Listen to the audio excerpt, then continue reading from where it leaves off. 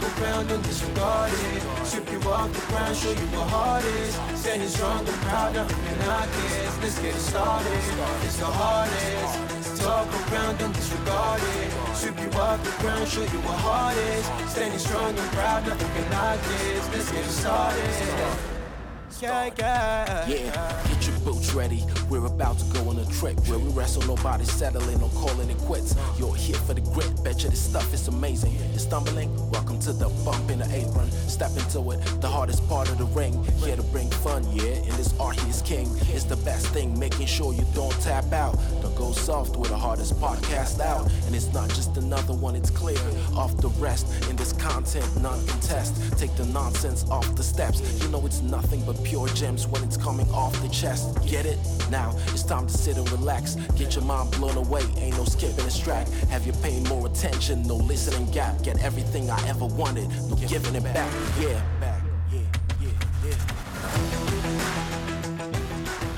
We're the boys. We're the boys. The nasty boys. Oh yeah. We're the. Oh hey. Didn't see you there. Howdy, folks. Welcome to the Apron Bump Podcast. I'm your host, Kyle, aka the hardest part of the ring.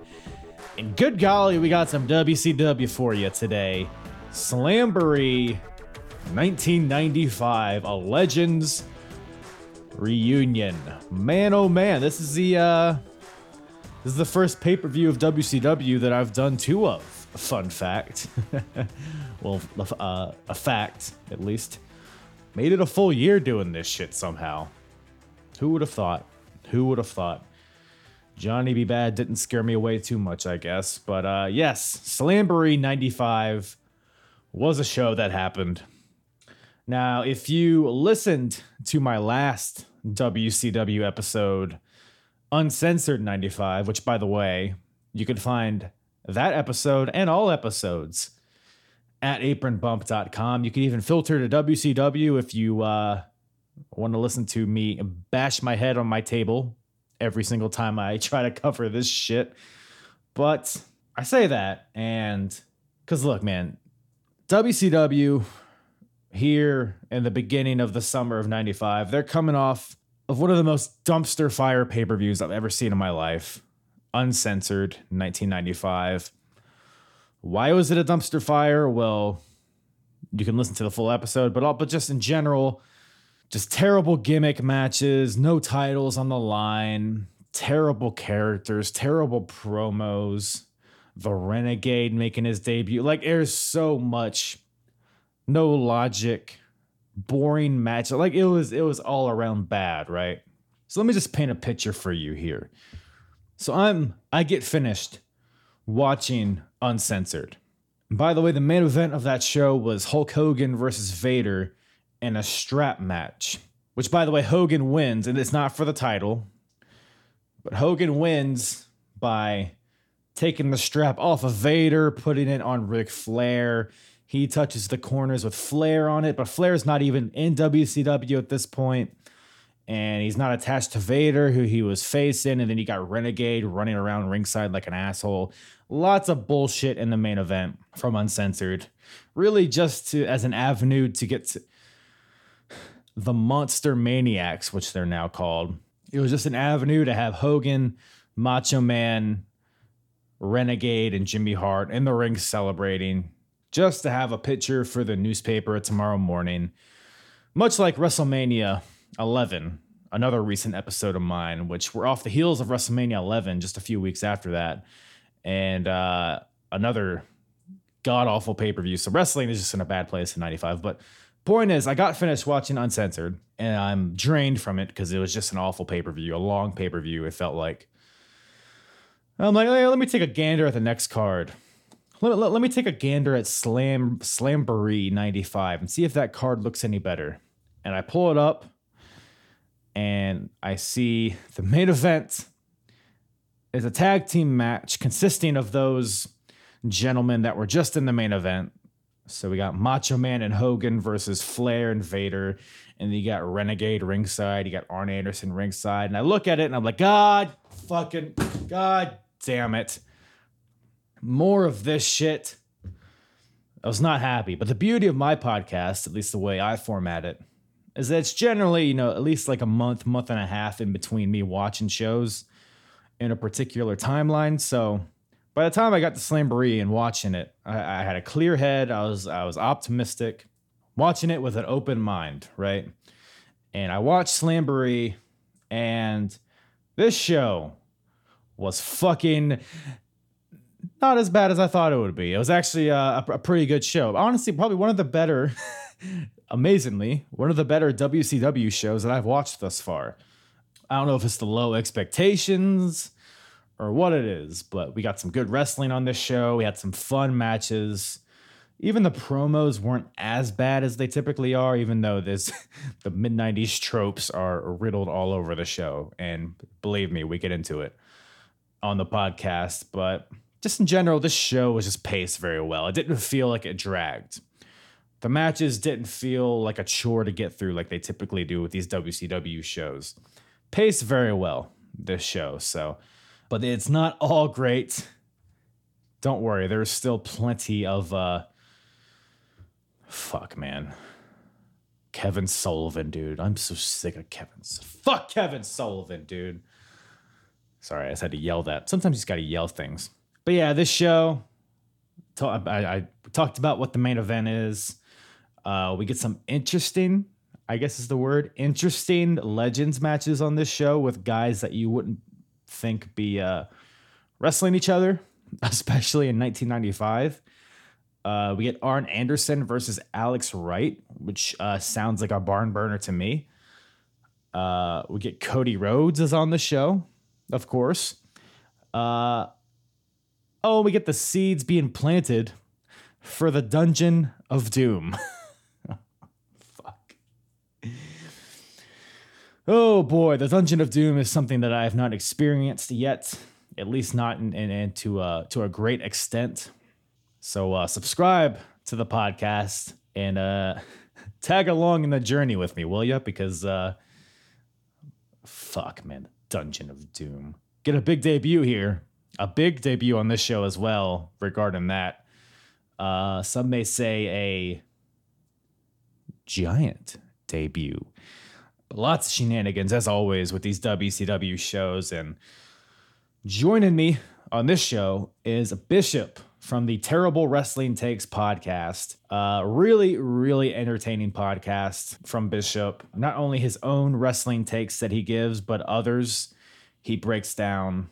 The first one I listened to was this Eva Marie episode, which was dropped a few weeks ago, basically calling out. He basically had clips from another podcast, and it was like breaking down their terrible wrestling takes in regards to the Eva Marie storyline. And he's done more recent ones on the whole Nia Jax, Charlotte Flair, like shoot fight deal, the state of NXT, so much more from Bishop. A really, really unique take on wrestling and a really unique kind of format for a podcast, which is generally what I look into, or is generally what I look for when it comes to wrestling podcasts, because they can kind of blend together. But Bishop does a good job at differentiating himself. So go check him out at twtakespodcast.com. Follow him at twtakespodcast on Twitter. All that info in the description. We have a good old time talking about WCW in this episode. So let's get into it. WCW Slamboree 1995 with myself and Bishop from the Terrible Wrestling Takes podcast. Are all my things good? Can you hear me good? Yeah. Camera's looking beautiful, sounding beautiful. That's all I asked for. Awesome. Well, nice to meet you, man. Yeah, you too. You too. I know we've been talking for a while. Glad to finally get you on here. Big fan of your podcast as well. So I appreciate you for making the time. Thank you. Watching the show, taking the time to watch Wahoo McDaniel wrestle in 1995. So you're providing a service, and I appreciate it. So I guess first off, were you watching WCW, or were you watching wrestling at all during this time period when it was live? Yeah, absolutely. Yeah. WCW. Were you like a WCW guy, or? I was definitely a WWE guy. Yeah. Of course. big blockbuster, go get the old WrestleMania kid at the time. I was 10, so it was definitely the entertainment of the times. Yeah. Yeah, I watched a ton of wrestling, and WCW only came into my. Honestly, I don't even know how I got stuck into WCW, but I remember stuff like this. So I don't know if it was, illegal black box pay-per-views Yeah. or if we ended up, oh, well, that's Hulk Hogan, but that doesn't look like WWF, and rented that video. Yeah. So I'm not really sure. Yeah, I've always wondered because I mean I was only like 3 years old at the time, so I obviously wasn't in tune with it live. But like as you're watching live, because you're 10 years old, so that's like peak fandom for as far as being a wrestling fan goes. When like you saw Hogan come over, Macho Man come over, and then in a few months we get Luger, like in 2 or 3 months from now. Was that like something that you like remember vividly, or was it just like, oh, it's just wrestling on TV? I think more or less just wrestling on TV. I know it was different. Yeah. I know something felt different, especially the studio shows. Like, I didn't think of it. So we're a big sports family too. And even back then, like free agency wasn't that big. But I remember, like nobody really changed teams. So to compare it to anything, I just think it was, I think it was just wrestling on TV. It wasn't even a company thing. Not when I was that young. Right. Yeah, because we're really just at the beginning of like the, well, it's not the Monday Night Wars yet, but we're about like 3 or 4 months away from Nitro kicking off. So it's definitely like a kind of an in-between period, I think. But, just kind of to set the scene here. So Slamboree, 95, I think this is in like April sometime. So like I said, Hogan I guess it's, been a few months at this point, but Hogan's there. Macho Man recently debuted. So the last show, uncensored, the closing moments, you had like Hogan, Macho Man, Jimmy Hart, Renegade, who's, Ultimate Warrior cosplayer. So they were definitely in this mode where we're like, okay, we got all the former WWF guys. So this is how we're gonna compete with them. You can see that in the main event. Like I looked at the card and kind of rolled my eyes at the main event, but like honestly though, the main event might have been my match of the night. I mean, we'll get into it, later in the show. But this show as a whole, I was very surprised with how good it was. How did you feel about it overall? What were your overall thoughts on it? I remember, I don't know, I didn't know if I got a chance to. I remember, you know what? Yeah, I DM'd you and I was like, dude, did you watch yet? And you're like, no, I'm going to watch. It was either the next day or the day after. Yeah. And I was like, it just had no business being this good. Yeah. It was odd. No. It was, it had like a good energy to it, which in past shows, like, you don't bother watching Uncensored 95 or, whatever the shows before that. But they all were just like every match, it'd be, you have a heel and a baby face. The baby face would start out hot, and then the heel would lock in a headlock for 10 minutes. And then the face would, fire up, and then there'd be another rest hold, and then it'd be the finish. Right. And it was just like, there was no it was very formulaic, lacking energy. But this show, it felt like they were like snap, even like from the beginning. So, which we'll get into, but like just to further set the scene here, this is also, which I didn't really realize until they brought it up in the show, that this is right after the whole Collision in Korea thing. I don't know if did you check out that Dark Side of the Ring? I didn't. No, I didn't. It's a good watch. I mean, it's basically like, or do you know anything about that whole situation? I've heard, but I don't know. I watched enough wrestling. I wasn't gonna dive into it.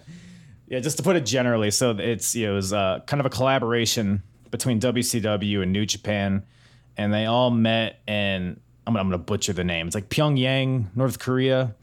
And it's, I think to this day, it's the record like attendance for a wrestling show, which is like 190,000 people. And like Muhammad Ali was there. It was this huge thing. It was like Ric Flair versus Inoki. It was a 2-night wrestling event, but it was like notorious. I mean, it's North Korea, so you can imagine the travel, the hotels, and like how strict they were, and like everybody was on pins and needles. But the show is right after that, which is pretty interesting. But yeah, other than that, man, the show kicks off, and right away that energy that I brought up, because in previous shows, the show would start, and it would cut to the commentary, and commentary would talk for like fucking 10, 15 minutes. You know, you want to get into the show, you want the pyro, the crowd, you want to get into the action. But previous shows haven't been like that. It's been a really weird energy. And this one was still kind of weird too, but in a different way. So first of all, Eric Bischoff is on commentary, which typically Tony Schiavone is, but I guess he had neck surgery, so he wasn't there. So I think this is, I could be wrong, but I think this is Eric Bischoff's first time commentating a pay-per-view, which is was pretty fun in hindsight. Yeah, the show, it's like there's no like pyro. It felt like I was walking in like in the middle of a show. when I don't know if you got that kind of feel. It's like the crowd was just kind of like, it felt like a banquet almost. But they didn't lollygag as much as they usually do. And then that brings us to the opening match. So we got the tag team titles on the line. Harlem Heat versus the Nasty Boys. You a big fan of the Nasty Boys? Absolutely. It's incredible looking back on it how couple things, right? They steered into the skit. They called themselves the Nasty Boys, and anything they can do that was nasty got the crowd to go insane. And, Pity City. Yo, absolutely.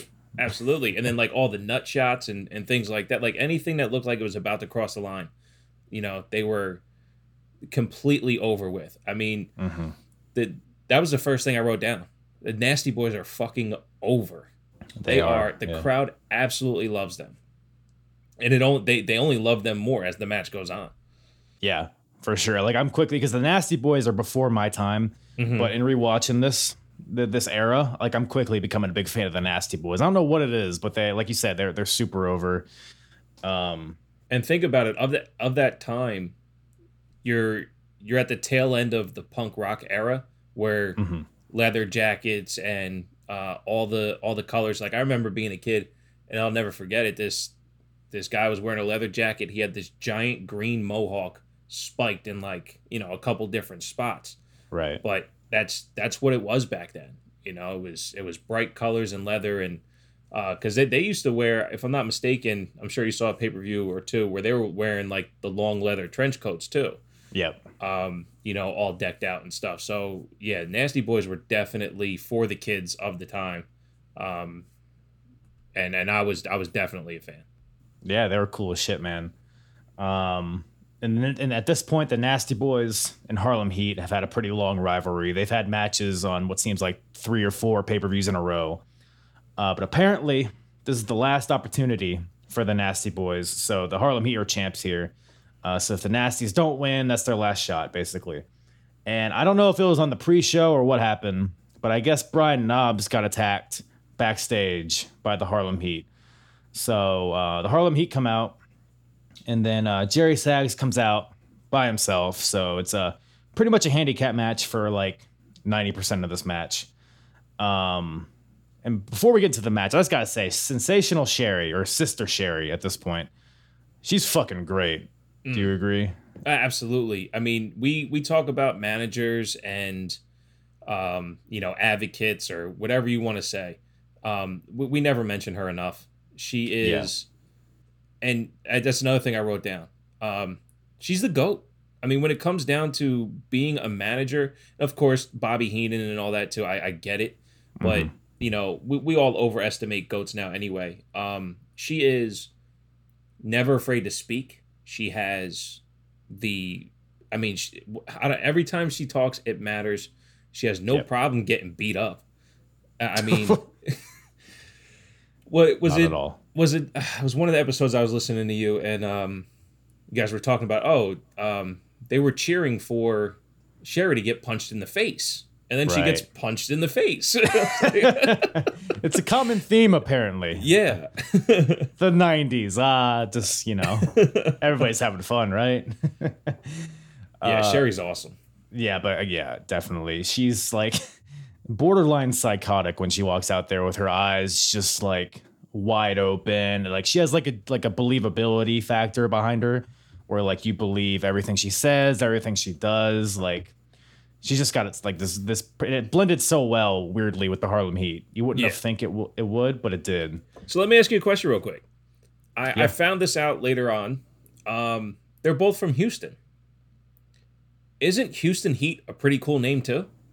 You would, but that would confuse the people. You got two brothers from Houston. I don't even know if they allow them there in '95. So, you can't have black dudes from Texas in '95. Nah, I don't think so. And everyone from New York is black, also. So, right. So. Except for the Nasty Boys, they're billed from the streets of New York City. So they are from everywhere in New York City. They just run the streets. They're the entire streets of New York City. They're the boys. Yeah. They're the boys. That's how they got nasty. Nasty. Yeah. The whole thing. But this match, this show was a perfect match to kick off the show. It started off hot. Absolutely. Sags, it's a 2-on-1 situation, but Sags kind of catches them by surprise. He's clotheslining them both. He hits a double DDT. He clotheslines Booker T, and he does the whole Rikishi bump where he just does like 5 spins in the air. And then we brought it up earlier, but Sherry's on the apron, and then Sags grabs her by the hair. Is like, "Hey, does everybody here want me to punch this woman?" And everybody in the arena's like, "Hell yeah, we want you to punch that woman." And he just clocks her because nowadays you might see that, but they don't actually follow through. But oh boy, did Jerry Sags follow through here. Knocked her off the apron. And then eventually the Harlem Heat boys, they finally they cut off Sags. They beat on him for a little bit. A beautiful Houston hangover from Booker T. I really wish he would have incorporated that more. I guess you can only do that so much before your hips just dissolve from underneath you. But really good shit there. But Sags is able to hit a pile driver kind of out of desperation. And this is what brings out Brian Knobbs, which it's funny because at no point do they show Knobbs backstage beat up there, but the commentary is basically providing commentary on what's happening backstage. They say that Knobbs, the hallway's closed off to check on Knobbs, and then 5 minutes pass, and they're like, "Oh, I'm getting word." Bobby Heenan's like, "Oh, I'm getting word that Knobbs, he beat the shit out of 5 medical staff, and he ran out of here without disregarding them or whatever." But Knobbs comes out, gets the hot tag, and the crowd just goes ape shit. Brian Knobbs beating up everybody, tossing everybody out of the ring, and then Sherry, who is working her ass off in this match, gets to the top rope. Tries to do a cross body on the Knobbs, I guess, but Knobbs catches her and just power slams the holy bejesus out of her. Almost drove her through the ring.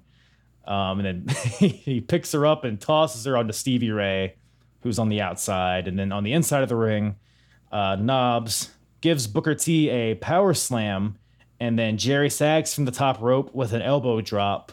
And that gives the Nasty Boys the win and new tag team champions. I loved every bit of this. What about you? They had the crowd hooked from the beginning. Yeah. And when Knobbs comes out hobbling down the ring, the only time he sold the ribs, by the way, was when he was coming down to the ring. Whatever that fucking my ribs hurt run was phenomenal because the crowd ate it the fuck up. And then doing the hot tag run along the ropes, the crowd was going crazy. Yeah. They wanted him in big time. That's to start the show off, to bring that kind of energy, outstanding. Absolutely outstanding. Yep. And it didn't stay too long. It was just as long as it needed to be. And then so the Nasty Boys win and they go. So what do you think about the promos on this show? Well, let me tell you something. Eric Bischoff. That was Knobbs' breath catcher. Man, he couldn't. He's like, so let me tell you something. Eric Bischoff. That's the classic mid-90s promo. Promos were cliche, but they were cliche for a reason. Because they fucking worked, and they were hot mic'd into the audience. So when he said St. Petersburg, Florida, they go up a little bit more. I mean, they knew what they were doing, man. The Nasty Boys they're legit, man. I mean, I always forget about them when I talk about top tag teams of all time. But if as a gimmick and success and the crowd, I mean, they got to be top 10, top 20. Sure. off of their just watch that performance alone, and you can see if they sustained any of that for a period of time, they would be up there. But I did point out one thing too, because a lot of people nowadays get so pissed off when the champions make the challenge to the next contenders. The Nasty Boys did that after this match. This shit's been happening for at least 16 years. You know, they go, or no, I'm sorry, 26 years. God, I'm fucking old. No, for they the Blue Bloods, right? What are they? Is that what they were called? Yes. Yeah. Yeah, so Steven Regal and Beautiful Bobby. Yeah. but he went by like Earl Robert Eaton, I think. Yeah. Is what he went. So the Nasty Boys challenged them next. Well, you're the champions. You shouldn't be setting the next match. You should be sitting back with your feet up. But it's been happening forever. So stop complaining about it today. Yeah.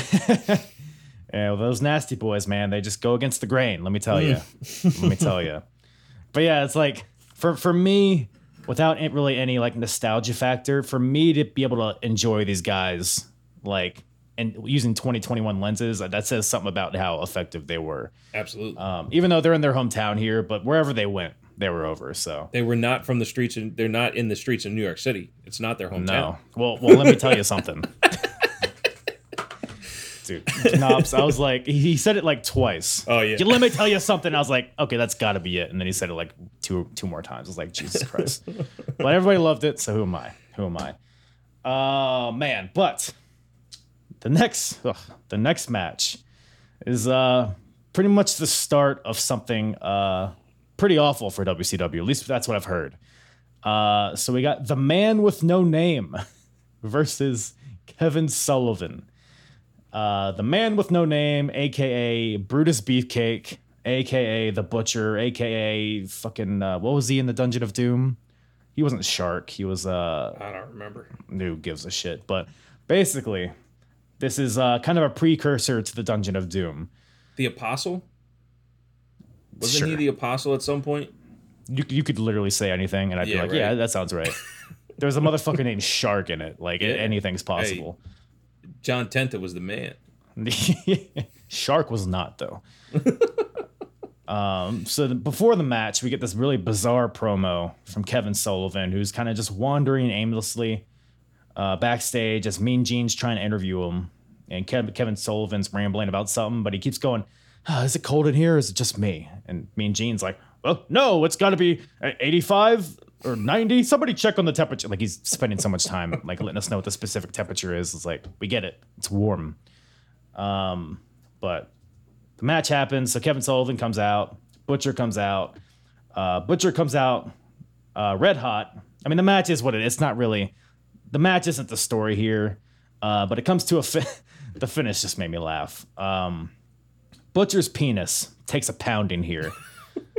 So he's basically going for a splash in the corner onto Kevin Sullivan, but Sullivan gets out of the way, and the Man with No Name, the bump that he takes, he just goes dick first into the top turnbuckle, and then Kevin Sullivan, wraps him, turns him upside down, puts him in a tree of woe, and then gives him a knee to the penis. And then Butcher's on the ground. Kevin Sullivan does a double stomp, and that gives him the win. So a weird match, weird finish, but an even weirder post-match deal here. So a man appears on the Titantron screen there.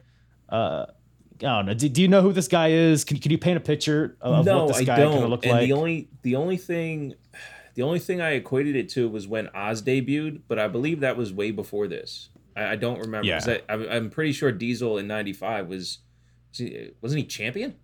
Yeah. Yeah. So I know it threw me off because that's all I can think of. Yeah, whatever that guy in the vines saying, whatever the fuck he was saying, I had no clue. Yeah, it was like, I don't even know how to compare. He's like a fat Mr. Fuji kind of looking guy, I guess. He seemed like he was supposed to be, I don't know if he's supposed to be made of stone or what the deal was, but it's pretty much, at least from what I understand, because this is a whole era I've never seen, but from what I understand, this is kind of setting up the Dungeon of Doom. So the guy that's on the screen is talking about Hulk Hogan. He's rambling about something. And then he says, Sullivan, come forward, my son. But Sullivan's like petrified. He runs away. He, gets into the crowd. He jumps the barricade because he doesn't want to go up the ramp to the screen, I guess. Yeah, and then we get another element of the Dungeon of Doom later in the show. But as far as this match goes, Any other thoughts? No, I've never once in my life had any appreciation for Kevin Sullivan. Nothing I've ever No. Yeah, and nothing I've ever seen of his was I ever like, oh my god, I'm terrified, or oh my god, this is awesome. Like, is always like, what the fuck is this guy doing here?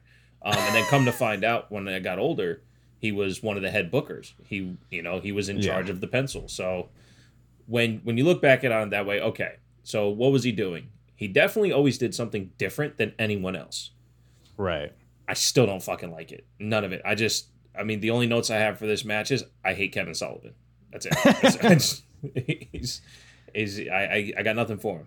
I don't know. He's just not good. He's like, I'm sure, because from what I understand, in his earlier days, he had that more like demonic kind of character, which I guess maybe in the time it was something that felt fresh and maybe it was interesting at the time.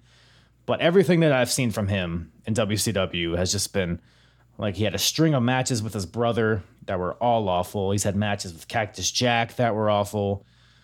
He's seemingly on every pay-per-view for a bit. Like you said, I don't know if he's the head booker or what his official title is, but I know he's involved in it somehow. So yeah, I'm with you there for sure. But the man with no name, you have any of his merch or anything?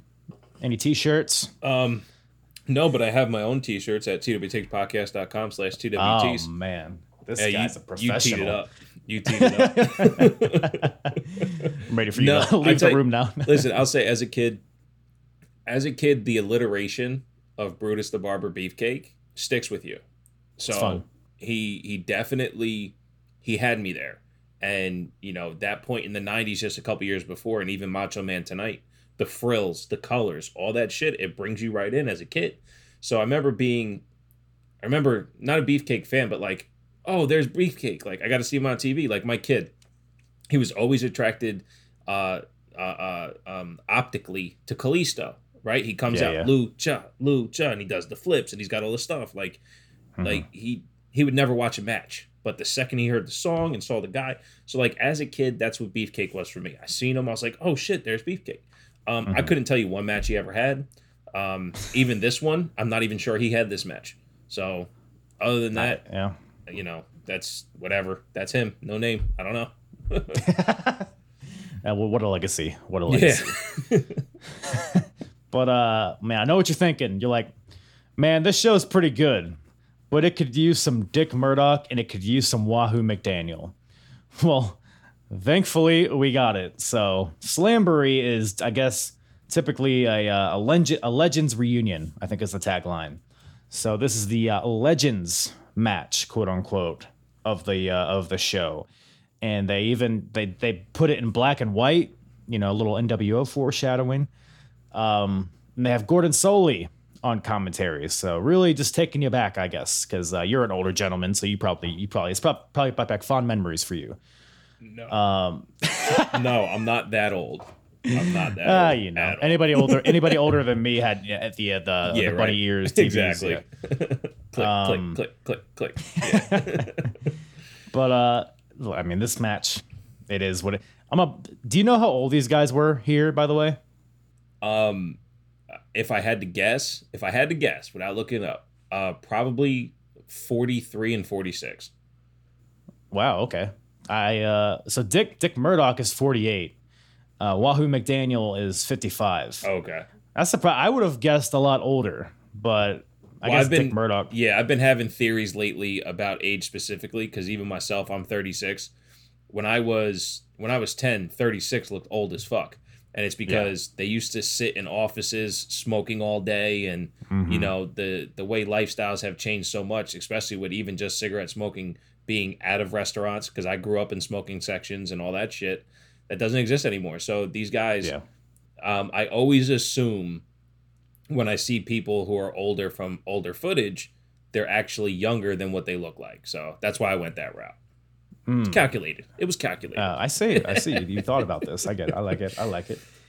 But yeah, it's crazy when you see guys like Jericho wrestling at, what is he, 51 now? Something like that, yeah. Even guys like Finn Balor, AJ Styles, who are up there in age, and they could be 20, and you'd believe them. But we got Dick Murdoch and Wahoo McDaniel just rolling around like assholes out here. No, it was fun to see because it's not designed to be a 5-star match or Right. anything. It's just kind of getting them out there, and the crowd wasn't really into it, but who can blame them, I guess. Dick Murdoch's selling. This is my main takeaway. Dick Murdoch's selling was hilarious in this match. He like every time he got hit with anything, it's like he got shot with a gun. Like the arm drags, which to be fair, maybe it did fucking hurt. I mean, at this stage in his life, because he passed away like a year after this. Right. He would take an arm drag and then be down for like 2 minutes, and then he would get like a shot, just a punch to the face, and he would be like Bambi on roller skates, like back it up to the corner. But ultimately, Wahoo McDaniel wins with a chop, just a chop to the chest. But that was a finisher back in the day, I guess. Hey, the original Walter, you know? I've never once compared Wahoo McDaniel to Walter, but here we are. You're welcome. That's what you bring. That's what terrible takes brings. Terrible wrestling takes all day. Living the gimmick, brother. I love it. But yeah, this match was here. It was fine. It did what it was designed to do, I guess, and I wasn't too offended by it. Yeah, I thought it was cool. I mean, I get it too. Not everything's for everyone, and I would imagine that wasn't for me either. But I was on such a high from the Nasty Boys and skipping past the Kevin Sullivan stuff that when this came up, I was like, okay, let me go for the ride. Number one, sorry, I can burn in hell for this, but Gordon Solie on commentary, I'm good. I didn't need it at all. It completely... You didn't like him? No, it drove down any enthusiasm I could have had. He's very monotone and direct to the point. I think you just have to be from that era to care. And I didn't. But I did like what happened. Like, no, I didn't like the match either. I agree with you. But, I mean, and what really sucked for me is I know we can't do this today. We can't have a... we can barely have an Undertaker match without people criticizing it, or a Goldberg match without people criticizing it. But if people are like, oh, we're going to get Sting and Ric Flair in AEW. Nobody really wants that. But if they did it like this, with like an ode to the old school, I think that would be really cool. I just don't think something like this could happen today. And that kind of pissed me off more than anything else. I was like, man, this has a really cool vibe, but there's no way they would let it happen. Right. Like here it's presented like a different segment, like a different... Exactly. It's not canon with everything else that's happening. It's its own separate thing. So yeah, I definitely agree with you there. But yeah, Gordon Solie, I wouldn't say his energy was his forte, but I don't know. I just like listening to him talk. Maybe commentary isn't what I need him in, but something about his voice. It just but we'll get more of it in the Hall of Fame ceremony. So don't worry, we're not done with Gordon Solie. I think his voice worked there. I just didn't like it on commentary. Yeah, for sure. But after that, we have the IWGP Championship on the line, which is fun because, like I said in the beginning, WCW and New Japan working together here in this era. So we got their world title on the line and their champion, Great Muta, versus Paul Orndorff. Man, this show is just riddled with guys who have passed away in the past few months. Yeah. But so Paul Orndorff versus Great Muta, which is like a match that doesn't seem like it happened, but it did here. Muta comes out to just drums, which I thought was pretty badass. So the match, it wasn't, it was what it was. So the story here is Muta's out wrestling Orndorff in the beginning, whether it's with the chain wrestling or with the strikes. Eric Bischoff is damn near busting a nut on commentary, talking about all his kicks, and because he's a karate man himself, you know. So he's loving it. But Orndorff eventually gets the upper hand with a backdrop suplex, and then throws him to the outside, starts choking him with a camera cord, like really good intensity from Paul Orndorff. I missed that spot. Did you? No, I'm saying like in today's wrestling, I missed that spot. Yeah. Right. That was such a staple in the mid-90s, the camera cord spot. And it just doesn't exist now because most cameras are wireless. And back then, I mean, there was like 150 foot of cable per camera. There was so much of it. So as a fan, I miss watching that. Yeah, nowadays you just gotta find someone's tie and choke them with it, and then get fired. So it's a different time. But yeah, Orndorff he's such a good heel. Like, I mean, that's his claim to fame, obviously. But really played into this match well versus like an athlete in Great Muta. So that was kind of what he needed to kind of gain the advantage in this match. Let me ask you this: who had the better elbow drop? Great Muta, his like pendulum elbow, or Paul Orndorff's what do you call it? The shake, rattle, and roll kind of elbow he does. It wasn't Orndorff. Yeah, it was. I'm saying my choice is not. Oh, Orndorff. okay. I was like, I saw it. Sorry, I got so offended. Yeah. Yes, it was. Yeah. No, I was gonna say Jerry Sags, but oh yeah. It's a lot of body behind the elbow drop. No, I'm so short on the commentary for this match for me. I just said outstanding match. I was captivated. Yeah. I was captivated watching the match because, in today's era where, you can pick a winner from the beginning, and sure, you could at this too, right? It's a Japanese title. It's not in Japan. The Japanese guy's going to win, right? But watching the match, you go along for the ride, and like you're saying, how it was set up, differently in the beginning, and then towards the middle, Orndorff gets his thing going. I'm like, okay, what's next? I was stuck inside the match. I thought it was great. And yeah, that I noticed the Orndorff thing too. I'm like, man, maybe old guys shouldn't dance. Like that was my thought when I saw it. I was like, that's your takeaway. Yeah, that's your one bullet. Yeah. But yeah, so I definitely enjoyed the first half more than the last half. It kind of came to a halt. Orndorff, kind of just put Muta in a headlock for what seemed like forever. But Muta fights back, kind of out of nowhere, hits a backbreaker, and then his patented moonsault for the win. So Muta retains the title.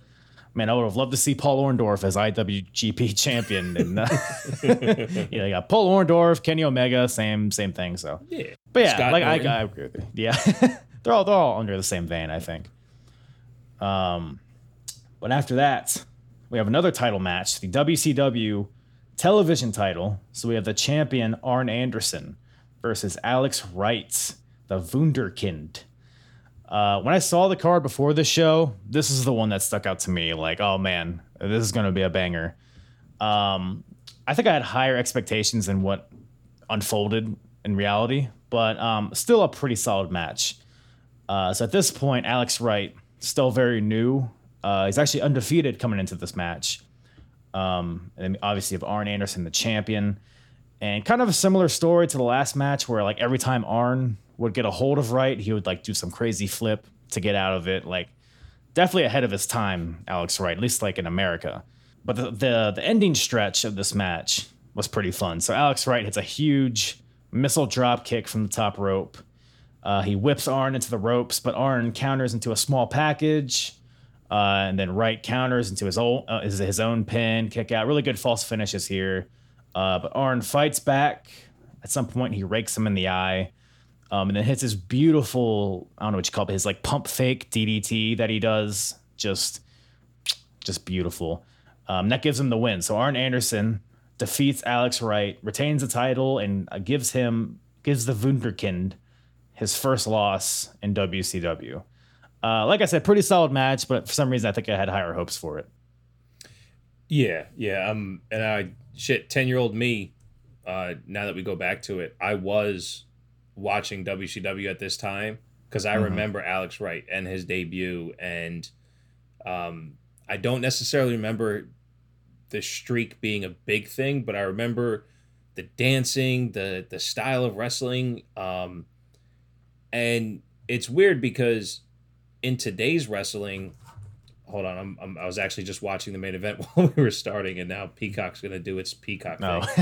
Fuck, I can't stand Peacock. It's the Peacock worst. Stay peacocking, man. Yeah. No, like I just remember him being charismatic, and he was, as you saw with the Nasty Boys early on.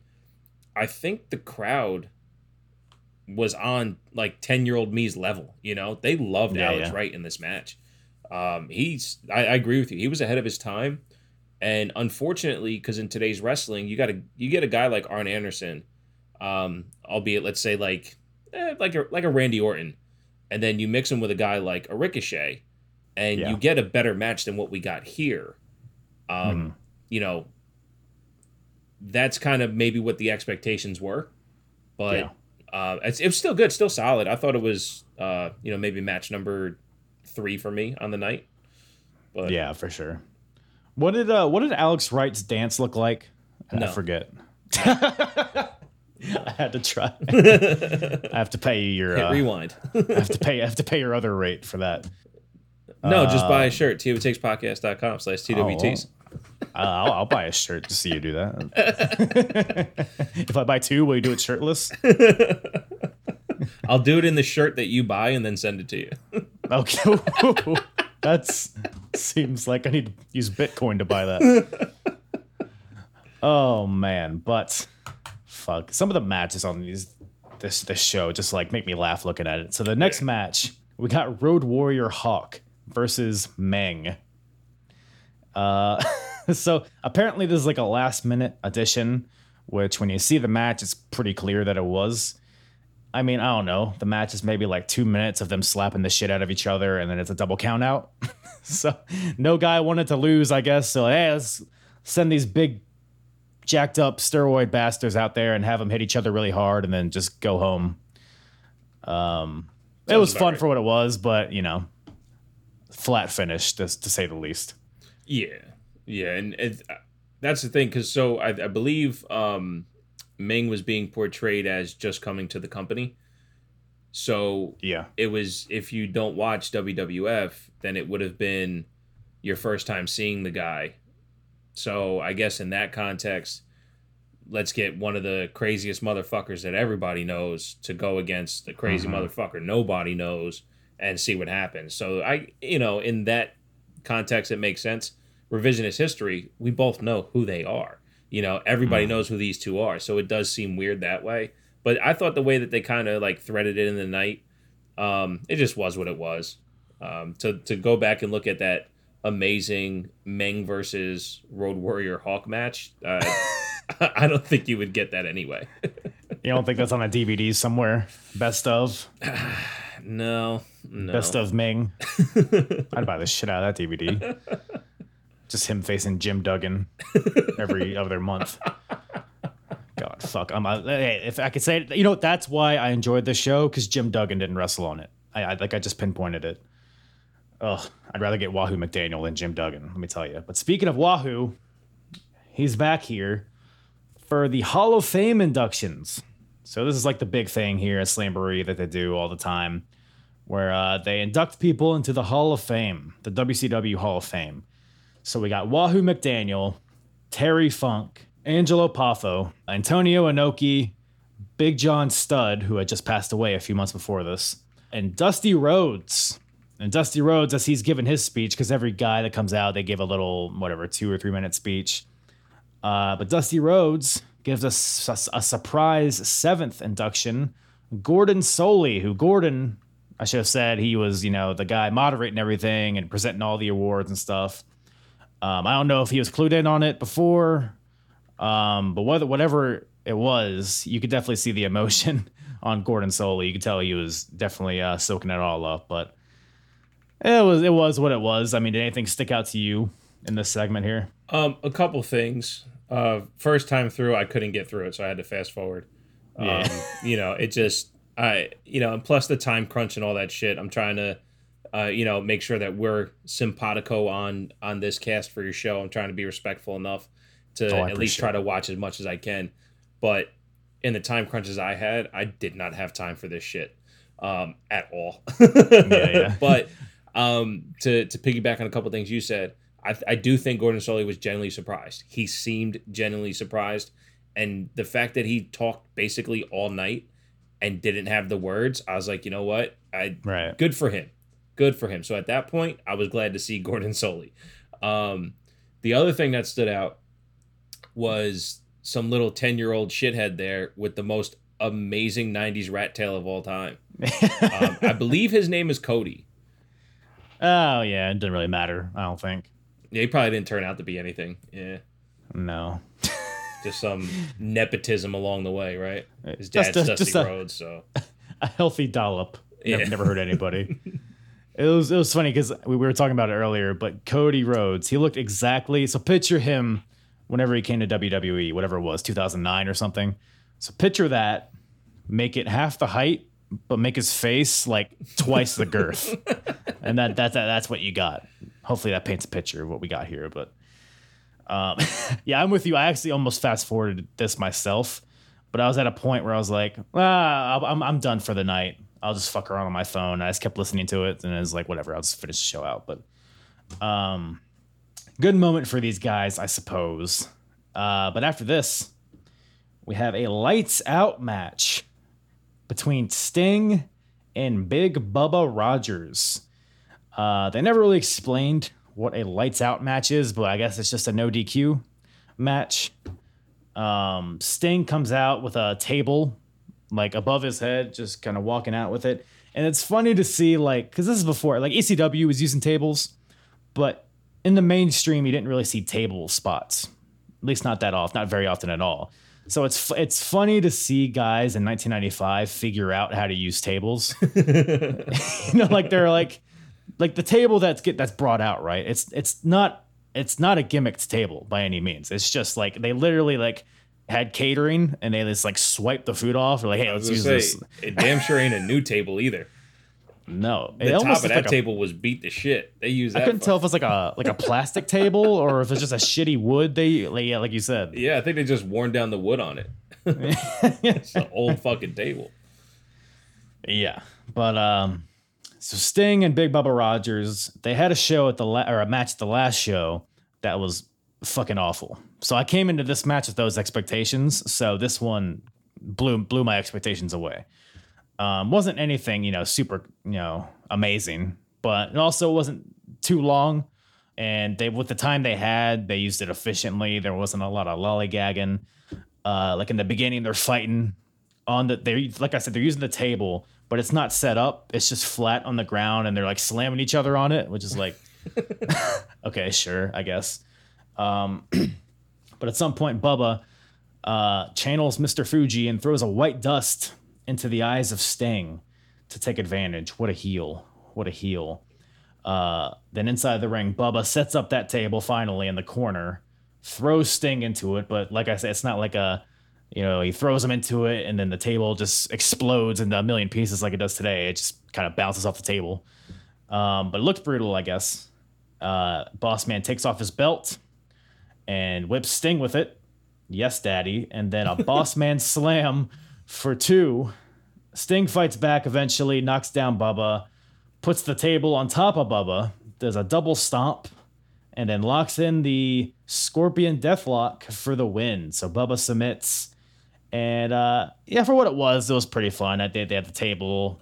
Maybe they could have done a little bit more than just a table, but for Sting and Big Bubba Rogers, I think that's more than you can ask for. Yeah, absolutely. Again, I think what you alluded to, and honestly, that's kind of the way I started to enjoy your show. Is it's fun for what it was. You watch, you take such a unique perspective on this era.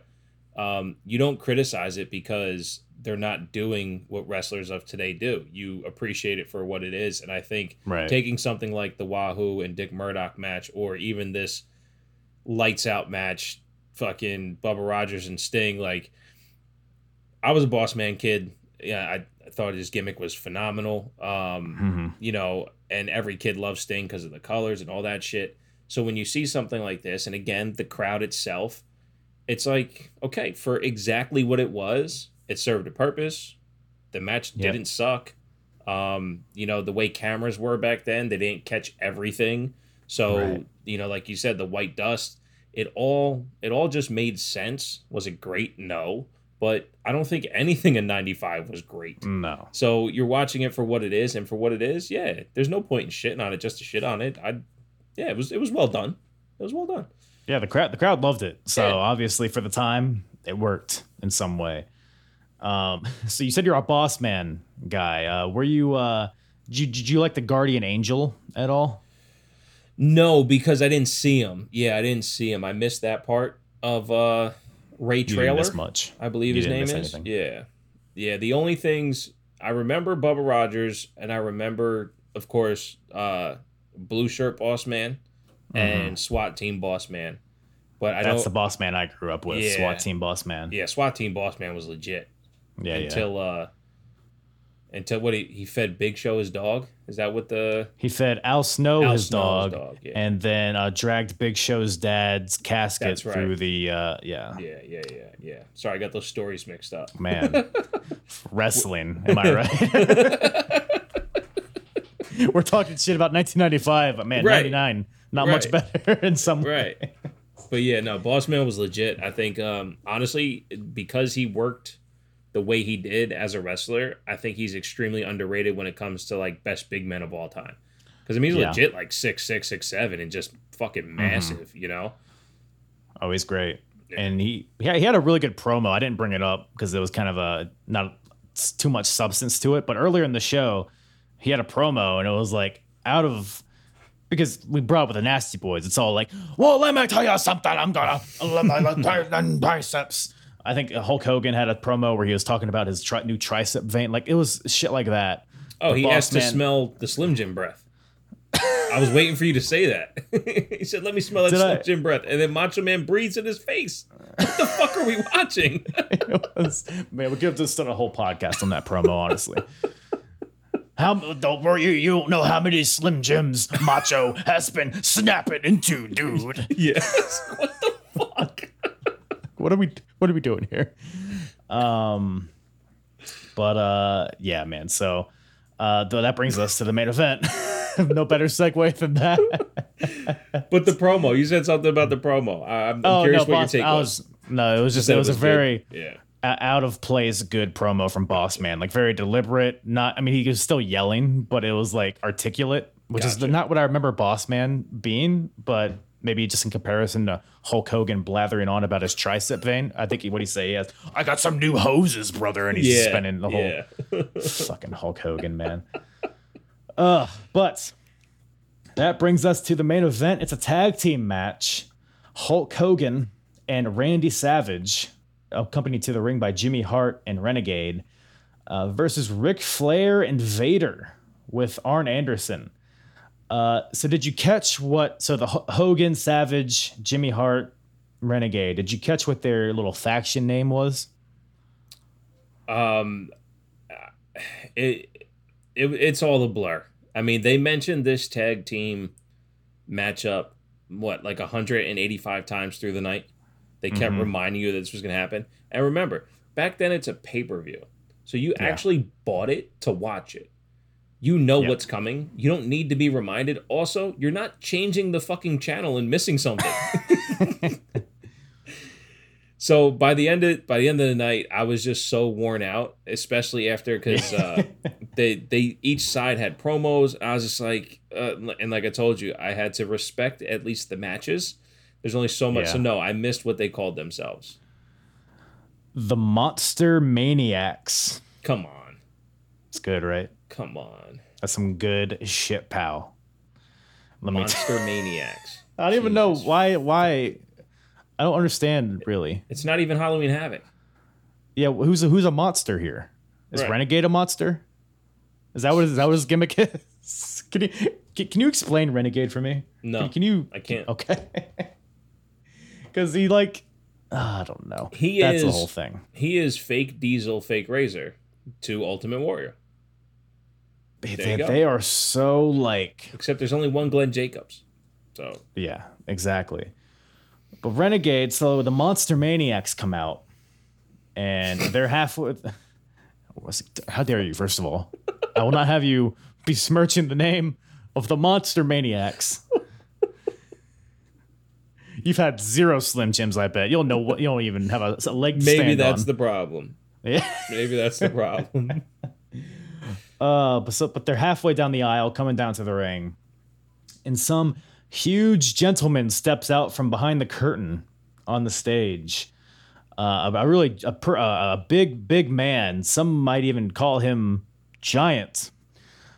Steps out from the curtain, kind of just looks. It almost seemed like a botch. I don't think it was, but it almost like he like came out too early. Well, I have a different take on that. So I paid attention to please. this because, of course, we know who it ends up being. But I do think the first one was a botch because when Hogan and Macho Man come out, this figure is like in the back, just a silhouette. He didn't actually come out yet. He comes out during the match when you actually see him, unless he did come out after they get to the ring. But the first time we see the silhouette, it was as if commentary didn't realize they were supposed to say something. And even like Hogan and Macho Man are looking back like, is it time to look back yet? It was fucking weird. Yeah. It was really fucking weird. But being who it was, I'm actually not surprised because if you listen to any interview from that guy, he fully admits he didn't understand the business for like fucking 12 years. So I would not be surprised if night one, he fucks some shit up. Well, no, night one, he wins the world title, I believe, right? Well, wouldn't this be night one?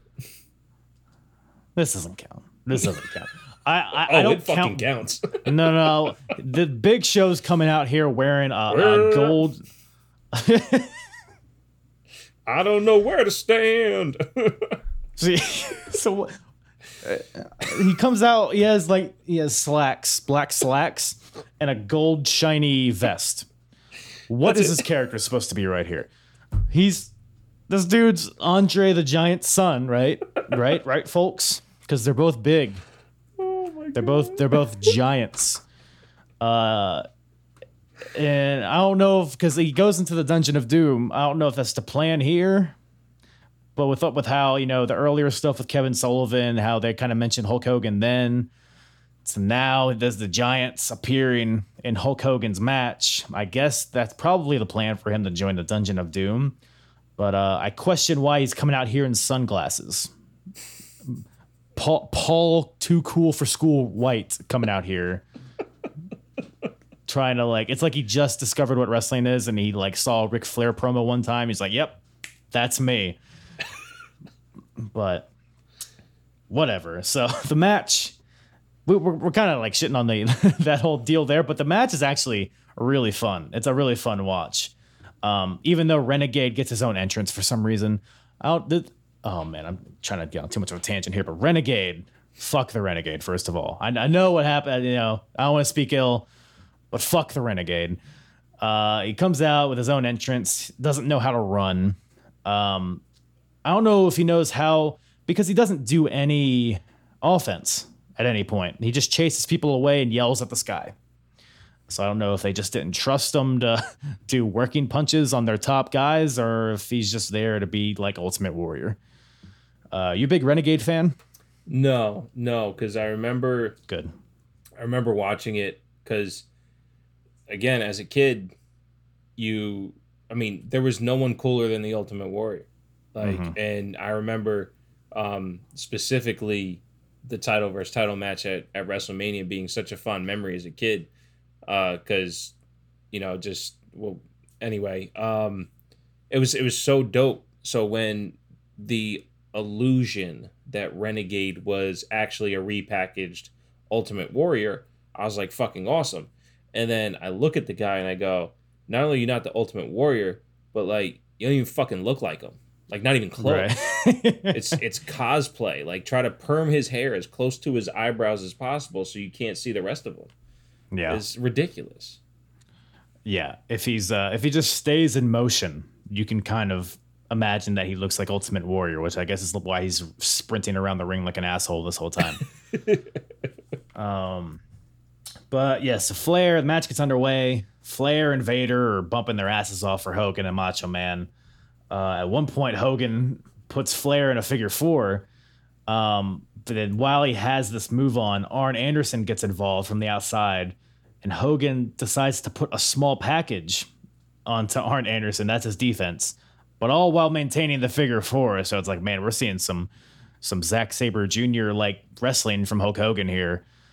But this is also the match where it's I don't know if you've seen this, but I see this GIF all the time where Flair is on the apron and Hogan's on the apron. Hogan gives Flair a big boot and Flair flops on the apron, runs on the floor halfway down the aisle and does this Ric Flair flop. I popped hard for that. I think it's at that point where, because like Arn gets in there, he distracts Hogan. Flair gets in there, hits him with a chop block. Then this allows Vader to start smothering Hogan, so the heels have the advantage for a little bit. And I think it's at this point where the Giant comes out, where they finally zoom in on him, and you can see who he is. But nobody knows who he is at this point, obviously, but you can see him clearly, at least. But he plays no part in the match. He just kind of comes out, looks, and then walks to the back.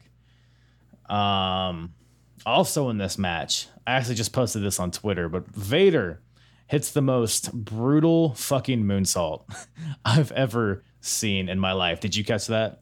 Yeah. He like landed on his head, right? I don't think he did. No, he landed flush. Okay. But he just landed so flush, and Gotcha. He's 400 pounds. So he just crushes Macho Man. I mean, it's a great looking moonsault, but I can't imagine it's great to take. But ultimately, it's a Hogan match, so you know what we're gonna get. He gets the hot tag. He body slams Vader, beats on Ric Flair. But that goddamn Arn Anderson gets involved again. He trips up Hogan. Flair holds Hogan for Arn to give him like a double axe handle from the top rope, but Arn accidentally hits Flair. Hogan gets out of the way. Hogan throws Arn out of the ring, gives Ric Flair the leg drop. Bang, bang, boom. Hulk Hogan wins, and the Monster Maniacs come out victorious. But then after the match, Vader and Flair attack, and Angelo Poffo, who's ringside, because remember, he just got inducted into the Hall of Fame, and for anybody unaware, this is Macho Man's father. Right? It's his father, right? Yeah, it's his dad, yeah. Yeah, so he gets involved to try to make the save. I don't know what he was thinking. Ric Flair ends up putting Angelo in the figure four, and the show ends basically with Macho Man crying and Eric Bischoff calling for an ambulance. So, Slamboree 95. Send him home happy, right? Yeah, I guess. Yeah, what'd you think of that whole main event deal? You know, I've learned not to like Hogan now, and it really bothers me watching his old stuff, because you see how catered to he was. And I was never a Flair guy, and I get how funny the walk away, fall down stuff is, but that's part of the reason why I never liked him. Like, it was always too much. Yeah. If he was Hogan's size and he did that for someone Flair's size, it makes sense. But like, you're half Hogan's size, he should beat the shit out of you. You should fall down. So doing the extra stuff, it always just felt weird to me. So I never really dug it. The match itself, I did think was really fucking fun. Vader and Macho Man in this match, it seemed like they really liked working with each other. And Macho Man, for as much as everybody loves his technical wrestling, I think he has amazing punches. But other than that, I thought it was status quo from all four. I mean, for Vader to be the fourth best in that match, you got to have like a top good three, and you have three of the best. So, it was really good. It was a little get your shit in gratuitous, but definitely, again, when you look at the times, get your shit in wasn't a thing. That's not something that fans knew. So if you're watching a Vader match, you want to see a Vader salt. You want to see a Vader bomb. If you're watching a Macho Man match, you want to see him with the hot tag go nuts, get on that top rope. If you're watching a Hogan match, you want to see the boot and the leg drop, Ric Flair, figure four, fall down on your face. So we got all the good shit. So why complain? It was there. It was definitely good for what it was, good for when it was. Can't be disappointed. Wasn't my favorite match of the night, but yeah. Well, yeah, a theme here that I noticed watching this show, and this is only because I've been watching all these shows previous to this, is that none of the matches on this show seem to drag, at least not to a great extent.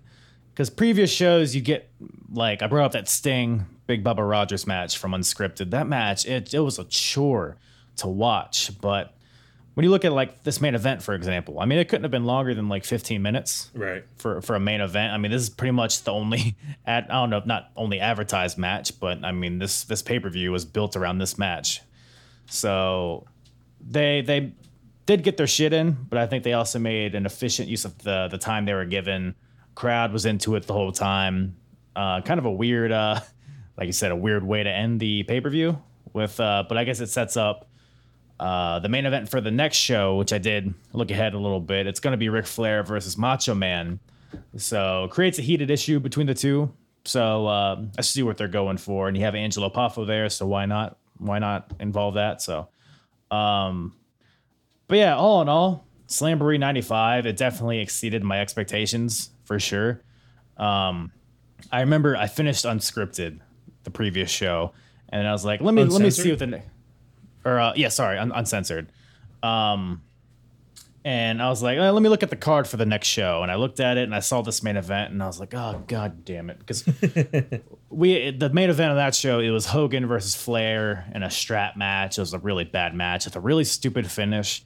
And it had all the same characters involved in some way. I was like, I don't want to see this again. But now that I watched it and I saw that this was significantly better, the whole show was paced much better than previous shows. And, you know, like you said, for what it was, for the time it was, I enjoyed it. Yeah, same. I did, again, when when I first reached out to you to see if you had watched it yet as we were leading up to this, I was like, man, it just had no business being this good. It was just, it was really enjoyable to watch. I even put it on as a rewatch today. Didn't get a chance to finish everything before we started recording, but again, it's not a labor to sit through, which I know a lot of the shit from back then, because even the cool shit, like, excuse me, some of the Halloween Havocs where they have the set dressing and all that shit where you're captivated by more than just the matches. This one, it was all matches, all crowd reaction, the way it was set up, whatever the arena was, it was just set up perfect. They must run that one a lot back then. And let me see, I pulled up the page, Bayfront Arena in St. Petersburg. So there's only 7,000 people in attendance, and they made use of all the noise there. I thought it was so well done. Just to point to what it was clocked at 18 minutes and 57 seconds in the main event. Okay. So just under 19 minutes. But yeah, it didn't lag, like you said. And when you said that, it resonated with me, because I think every pay-per-view today has a point where it's like, okay, is this done yet? Whether it's a backstage segment or a gratuitous match that, you know, they threw on too quick or something that just doesn't make sense. And this really didn't have that. Even the gratuitous match they put on, like you said, Ming versus Hawk was 4 minutes, and to you it even felt like a minute, 2 minutes. So they definitely went quick and got their shit done. So well done to them. Yeah, for sure. Yeah, pretty. Yeah, like you said, an easy watch. I mean, this show is even like almost 3 hours, but it didn't feel like it at all. Yeah. Maybe other than the Hall of Fame stuff, but we don't talk about that. But yeah, Bishop, I appreciate you once again making the time to watch the show. Come on, talk about it. Terrible Wrestling Takes. Where can everybody follow you and listen to you? At TW Takes Podcast on all social media. And if you want to check out the show, I just put the iHeartRadio stream on my website, twtakespodcast.com. So if you don't listen to podcasts and you just do YouTube and all that, that's fine. If you do listen to podcasts, I'm on all platforms. If I'm not on your platform, please reach out on TW Takes Podcast. Excuse me, at TW Takes Podcast on Twitter is where I'm the most active. BishopTWTakes@gmail.com as well.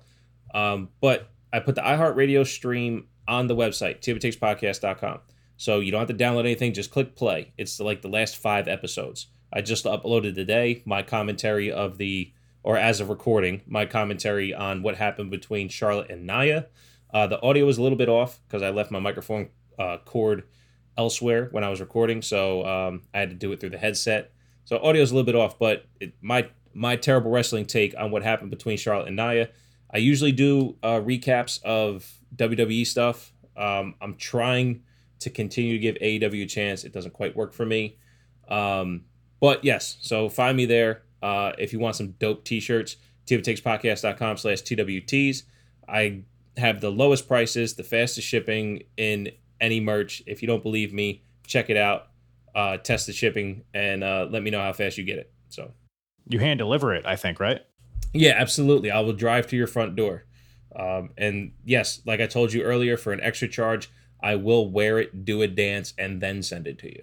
Oh, okay. For an extremely extra charge, I'll show up at your door and do the dance for you.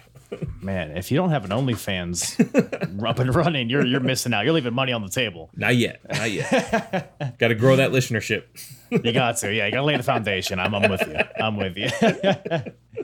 No, yeah, but I just recently started listening to your podcast, and I'm hooked. I think the Eva Marie one was the first one I listened to, where you're kind of responding to, what was it, good cop, bad cop wrestling? Yeah, good guys over there too, yeah. Yeah. So you got really unique content over there. Definitely worth a listen. In a world where there's so many wrestling podcasts, you do what you can to kind of differentiate yourself. So much appreciated there. Yeah, absolutely, and same to you too. I know I reached out to you not to prolong this or cut off the ending, but I definitely want to give you your props too. I think you do such a different take on old school pay-per-views. I appreciate it. I fully, because as a fan of back then, there's only so many times I can listen to a review show and people go, oh well, this completely sucked, where you were like, hey, this isn't 2021, and I know that when I turn it on because I'm not a fucking idiot. So I appreciate that, because it lends us as fans from back then to still be respected for actually liking what we liked, So I appreciate that, and that's a big reason why I came on today, because I would absolutely come on anytime you want to talk about shit from back then. Absolutely, I would love to have you on again at some point. Something back then, maybe something more modern, but. Whatever it is, we'll have a good time. But yeah, man, that's all I got. Once again, man, thank you for coming on. Absolutely. Thank you for having me. Once again, thank you to Bishop from the Terrible Wrestling Takes podcast for joining me on this beautiful, beautiful episode, reminiscing about Kevin Sullivan and his delicious body. Check him out at twtakespodcast.com. Follow him on Twitter at TW Takes Podcast. Check out all my episodes at apronbump.com. And hey, if you listen to this, you might be saying, hey, what an interesting era of WCW. I sure would like to listen to you speak about it some more. Well, I got you covered. Go to apronbump.com. Go to the episodes tab, select WCW, and there's all my WCW episodes for you to enjoy or to have in the background as you take a bubble bath or whatever people do when they listen to podcasts. I don't know. What do you do? Don't let me tell you how to live your life. Let me tell you. But that's all I got for you guys today. Thank you guys once again so much for listening. Smooches.